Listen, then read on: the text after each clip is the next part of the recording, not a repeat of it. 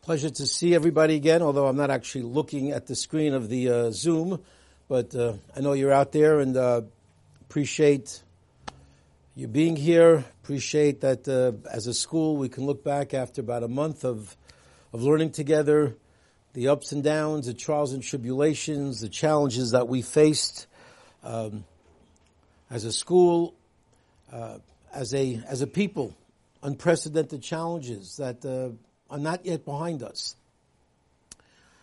Not only not yet behind us, there is some apprehension in the air. What's it going to be with a new spike and the flu season coming up? Eretz Yisrael is pretty much on a complete shutdown, which is, when you think about Yom Kippur and the desire of so many Jews to be in shul on Yom Kippur. And HaKadosh Baruch Hu is saying no. He's saying it's not going to happen. And even here, it's not simple. The heat, the schedules, inside, outside, all of the rules and regulations, it can make you dizzy. And it's not simple. I mentioned the other night, we had a program, Baruch Hashem, of a big Kiddush Hashem, of a Shifman, Rabbi Majeski. I mentioned there that we don't know what's going up in Shemayim. We don't know all of God's calculations. But one thing is pretty clear, that this is a unique test for all of us. And a unique test needs to bring out the best in us. It needs to mobilize us to stand up to the challenge. As the famous saying goes, when the going gets tough, Klal Yisrael needs to get going. We need to somehow find a way, Rabbi Isai, and I'm putting it straight on you guys. I know, what are you talking to a bunch of teenagers about Klal Yisrael and about destiny, about future, about the big implications of what this Yom Kippur means? Well, let's talk to the rabbis, talk to the maybe the older folks, whatever. But why am I talking to 100 or so teenagers? Well, I'm talking to Rabbi Isai because I don't think you realize the incredible power that you have. The incredible power of your prayers, the power of your actions, the power of your sentiments and concerns and ability to connect to one another. There is strength that you have that's so much more pure and therefore so much more powerful in your young lives that you can bring to HaKadosh Baruch Hu, that sometimes the older rabbis can't do it. And it's hard to know for sure. I speculated the other night. I'm just going to speculate again to all of you. We don't know what's going on in Shemayim. But could it be that HaKadosh Baruch Hu is waiting and ready and anxious and maybe made a decision to bring the Gula? Maybe HaKadosh Baruch Hu, as we know from other Chazal and other Midrashim, I'm speculating, I'm not quoting a Midrash, and I'm not saying this is what's going on, but isn't it possible? Have we not heard of other Midrashim where HaKadosh Baruch Hu makes a decision, and the Malachei HaShareis come, and the prosecutors come and say, wait a minute, you can't bless the Jewish people, not so fast. These guys you're blessing? These guys, you want to bring an end to all their suffering and finally bring them into Eretz Yisrael and have this incredible moment of redemption where the entire world sees the truth and finally all the darkness is unveiled and light shines onto the world. This is what you want to do now for these people? What have they done? Look at them. They're rolling. It's easy. They're going through the motions. They're serving you, God. There are a lot of wonderful Jews down there, but come on. Do you really know their inner core, their resolve to truly be committed to you? Maybe if you throw them a curveball, it might not be so easy. If you throw them a curveball, maybe you'll start seeing Jews recoiling and just sort of fleeing and sort of going back into their own little cocoon in their own world of self-indulgence. How do you know that they're going to rise to the occasion? Now, HaKadosh Baruch Hu, again, I don't know, but isn't it possible? HaKadosh Baruch Hu says, well, you know what? I'm gonna throw all of Klal Yisrael. Maybe I'll add in the rest of the world to boot, a challenge. A challenge is not going to be in one country. It's not going to be in one little pocket. It's not going to be in Europe. It's not going to be in Israel or in the Middle East. It's not going to be in America. I will throw the world a challenge. And the Jewish people will be right in the middle of that challenge because they will never imagine that a time would come where they couldn't go into the Beis Medrash, they couldn't go into the Beis Knesses, where life would be thrown upside down in upheaval they could never even imagine. And you'll see what they're about. I'll show you they're worthy for the redemption. I'll show you they're not going to a quarrel. I'll show you that I'll bring 95-degree heat. And what will Klal Yisrael do? They'll make minyanim at 6 o'clock in the morning. And they'll have people davening at 6 a.m. to be able to beat that heat. And even though it's unthinkable to get up Yom Kippur and add hours to your fast, is that what we want to do? But you know what? We'll do it. Or if people have to daven in their home, are they going to somehow just lose sight of the importance of the day? No. They'll rise to the occasion. You'll see. You'll see they'll find a way. Maybe they can't scream Hashem Elokim with 100 people in the room on a Monday night as the entire world is relying on Los Angeles as we are the last bastion. I've said it every Nila now for so many years. Just a recognition Monday night, Rabbi Isai, whether you're in shul or whether you're at home, when you say the words of Nila, when you pray as the gates are closing, and they've closed already in New York. They've closed long ago in Eretz Yisrael. And I'm not sure what's going on in Hawaii. There probably is a minion somewhere in Hawaii, but pretty much the West Coast is the last bastion for the world. They're having breakfast in Eretz Yisrael, and we're still here.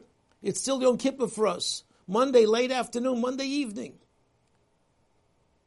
And if we recognize the importance of this day, and we're going to push ahead, could it not be that HaKadosh Baruch Hu then has that answer to whatever negative forces there are, sort of saying, you see, look at my people, look at my boys, look at my girls, look at them. They're incredible.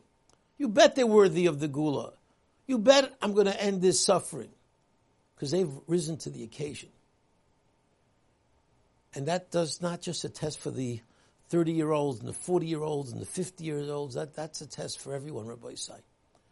And your tefillos, if you can energize those energies, even at the end of the day, on a Monday night where you already fasted for a long time. But as the Chavetz Chaim writes, if you can mobilize your forces and mobilize the power, that power of tefillah, how amazing is it in this week's parsha, towards the end of Hazinu, where the Torah says that HaKadosh Baruch Hu told Moshe Rabbeinu, Be'etzem hayom hazeh, he took him in the middle of the day. Be'etzem hayom hazeh. What's the point of Be'etzem hayom hazeh? In the middle of the day, why is that relevant? And Rashi says in a famous, incredible Rashi that Be'etzem hayom hazeh is not used too often. It's used when HaKadosh Baruch Hu is going to do the supernatural. Where HaKadosh Baruch Hu says to the world, what seems to be impossible, I'm going to make possible. So when the people said to Noach, you think you're going to be safe from the Mabul? You think you're walking into that teva?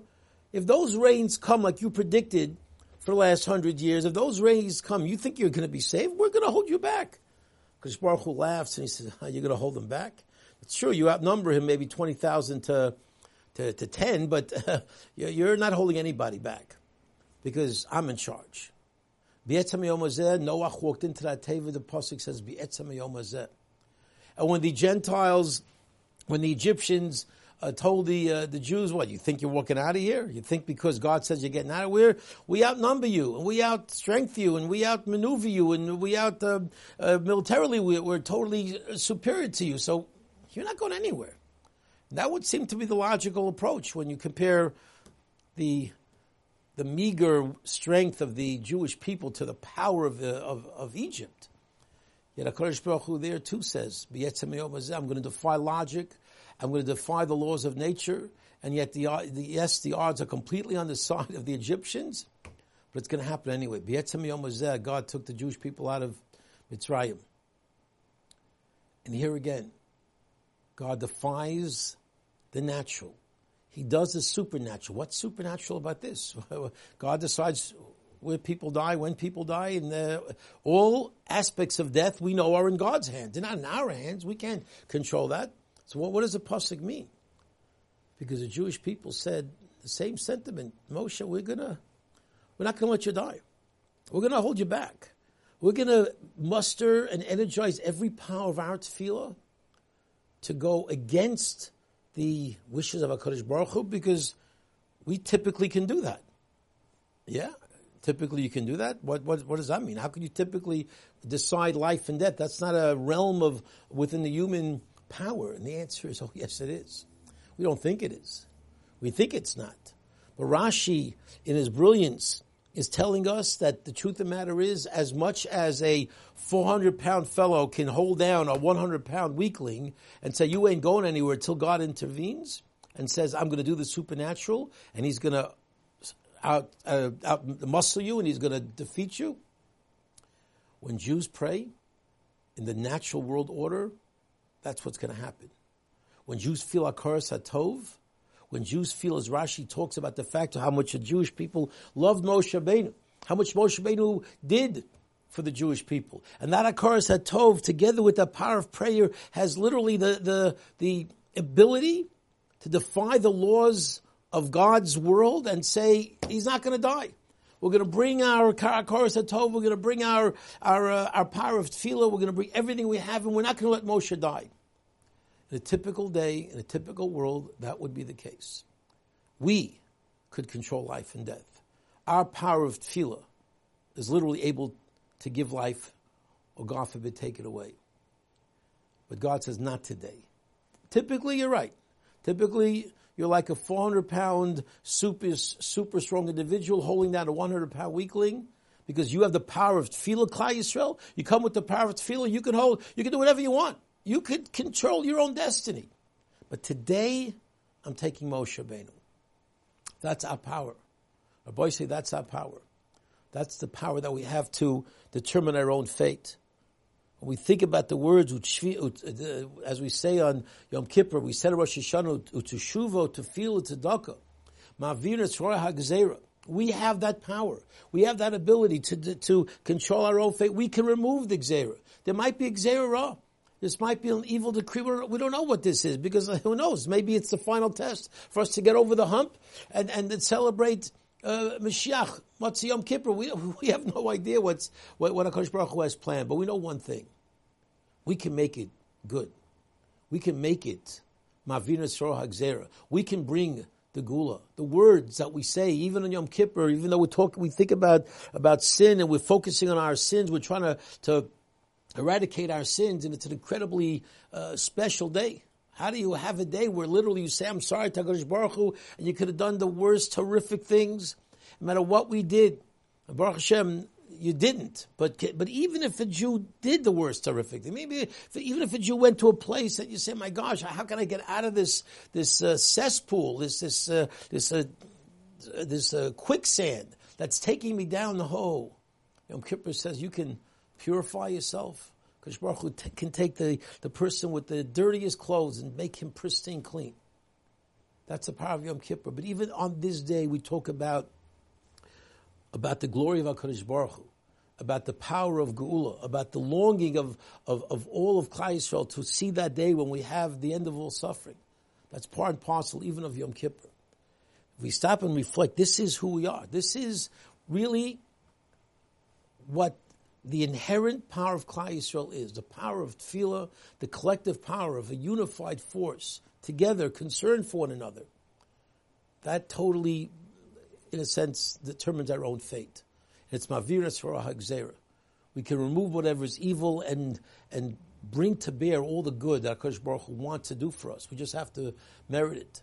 And maybe one last point, because the power of tefillah is incredible. The power of the alchet, the power of Hashamnu, the power of vidui, of turning to HaKadosh Baruch Hu and telling him, I don't want to do any more sin. HaKadosh Baruch Hu, please help me. I've made mistakes, but I've done a lot of good stuff this year. I know I've made some mistakes, but forgive me. I want to do better. I want to be better. I want to learn more. I want to have a better understanding of the Gemara. I want to be able to be a better child to my parents and a better friend to my friends and a better sibling to my siblings. I please help me. I want to do it, and I feel terrible for the mistakes I've made. The power that has.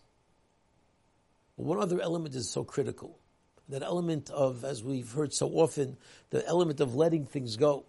The element of having that rachmanas to sort of, I'm not going to hold all the negative feelings. We turn to HaKadosh Baruch Hu, we say to HaKadosh Baruch Hu, please let it go. I know I've made mistakes, but please, I want to be better. Can you please forgive me? Overlook my sins. Don't be so exacting. Don't look with such a close microscope. So, please, I mean it. I didn't really mean to be so terrible, to make mistakes. And HaKadosh Baruch Hu says, Yankel, Moshe, I have no problem. Yossi, no problem. I'll be able to do that. Just do me a favor. Just do me one small favor. God says, can you maybe just practice what you preach? Can you maybe do the same thing? And aren't you holding all these negative feelings towards this one and that one and this one and that one? And you want me to overlook and you want me to forget and you want me to sort of absolve you of everything, and I'm ready to do it. I have no problem. This is Yom Kippur. Yom Kippur is a day of letting things go. So let it go. Let things go. Don't hold that grudge. Don't plan that revenge. Don't harbor those ill wills. What are you doing? You're asking for something that you're not willing to do yourself? Kadosh Baruch Hu says, if you come with that power of Ma'avra Midosa, of just forgiving people, of just not holding a grudge, not having that negative, antagonistic feeling that so brings us down, then it opens up the incredible floodgates of tshuva. It opens up the vistas of compassion from HaKadosh Baruch Hu like we can't imagine. And if we can do that in an atmosphere where we are committing to become better people, to be concerned about other people, to reach out to other people, to be that nice guy, sort of not, sometimes, being that brazen fellow or maybe that rough and tumble guy who have a certain image sometimes. Forget the images, forget the expectations, forget all that. This is a time when Klal Yisrael needs every single Jew to step up. Every single individual is critical. To show HaKadosh Baruch Hu, we're not going to let this get us down. We're not going to let this COVID thing, it might have forced us into our house, but it's not going to force us away from Hashem. It's not going to force us away from Judaism. No, it's not. We're not going to let it happen. We haven't let it happen. We're not going to let it happen. We're committed to you. And you can't push us away. It won't work. You can't use the different events going on to let us, as I said before, retreat into our cocoon. No, we're coming back as strong as ever. I'll end with an incredible story. I say this story fairly often, try to say at least once a year. I think it's appropriate maybe right before Yom Kippur just to remember the power that we have. And the story is about a fellow who goes to the Baal Shem Tov. I think it's my only Baal Shem Tov story that I say over. And it's a little bit of an unusual Baal Shem Tov story. But somebody went to the Baal Shem Tov hundreds of years ago. We know the great Baal Shem Tov, wondrous person, doing incredible things. And he says, Rebbe, please, I hear all these stories about great people like yourself, and you see Eliyahu Hanavi. I also want to see Eliyahu Hanavi. What am I? I mean, am I not a good Jew? I want to see Eliyahu Hanavi, so please, tell me what I need to do to see Eliyahu Hanavi. You think, maybe the Baal Shem Tov would have said, you know what, take your wishes someplace else. Don't waste my time. Who are you to want to see Eliyahu Hanavi? Are you one of the greatest tzaddikim in the world? Do you spend your day helping the Jewish people learning Torah and davening to Hashem? Would you come with this? He didn't say that to him. He didn't say it. He said, you want to see Eliyahu Hanavi? Not a problem. This is what you do.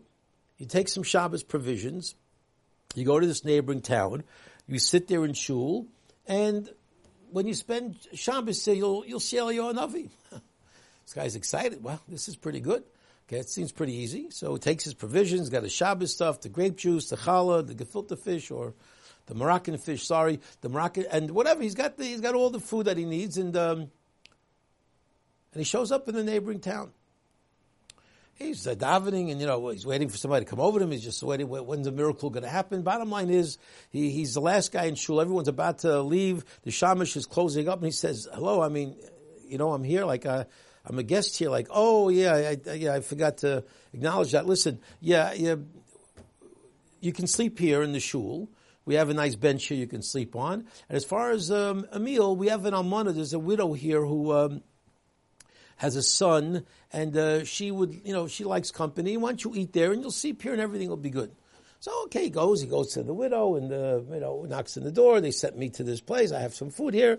She says, so she invites him in, whatever. They have a very nice Shabbos, and he has the meals by the widow. He sleeps in shul. He's waiting for this moment, this epiphany. Doesn't happen.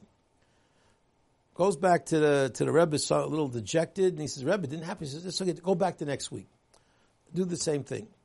He does the exact same thing, exact same drill, ends up in the Almana's house, brings his provisions. What new, Elio? Where are you? Nothing happens. Now he's getting a little more annoyed, and the Rebbe goes back to the Baal Shem Tov, Rebbe, nothing. What's going on here? Don't worry about it. Do it again. Go back next Shabbos.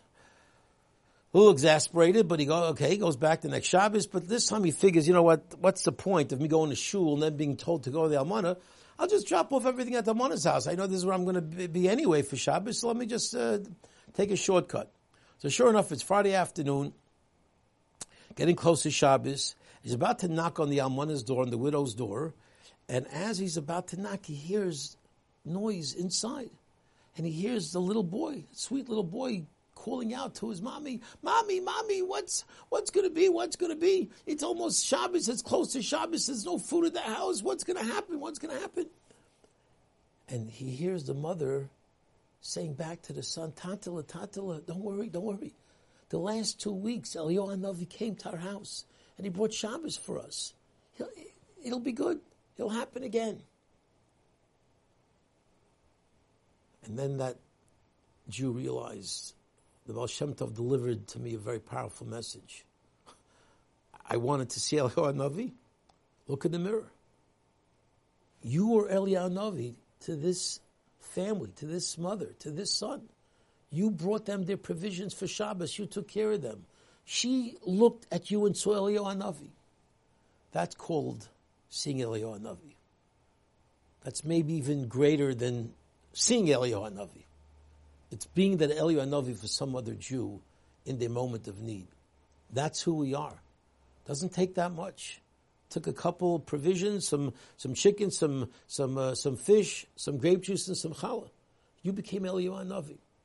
That's the power that we have, Rabbi Isai. That's the power we have to harness.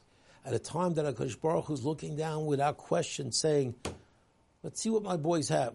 Let's see the power that they have. Going to hit him right between the eyes. It's not going to be easy. They're going to think it's going to start going way down, and then all of a sudden it's going to start coming back up again, and they have to have a second shutdown. And now everyone's chas v'sholem, Chman al-Tzan, with the second wave, with the flu. Who knows? We can't be deterred. Not at Shab Shuvah, not Erev Yom Kippur, and certainly not when Yom Kippur comes, the incredible day of kindness, of chesed, of unimaginable chesed of HaKadosh Baruch Hu. And all he says from us is just, you know what? Practice what you preach. Let things go. Believe in the power of prayer. Come to me with that literally supernatural power that can defy any force in the world. And typically, even my will, God says. Because only by Moshe Rabbeinu did he defy that power of tefillah. That was that one time when he said, B'yetzem hayom hazeh. Everybody, every other time, you got that power. That's who we are. And if we can become that Eliyahu Hanavi, be that kind, gentle, sensitive person for the rest of Klal Yisrael, it'll be an incredible schus B'ez Hashem, that all of us, each and every one of us individually, and our families, and our communities, and B'ez Hashem, Gans Klal Yisrael should be blessed to a beautiful year, a year of Atzlacha, a year of Bracha, a year of Refuah, a year of Yeshuas and Achamos B'ez Hashem, and let us very soon celebrate also Shnas Gula of Yeshua. Have a beautiful Gemar Chasima Tova. Good Shabbos.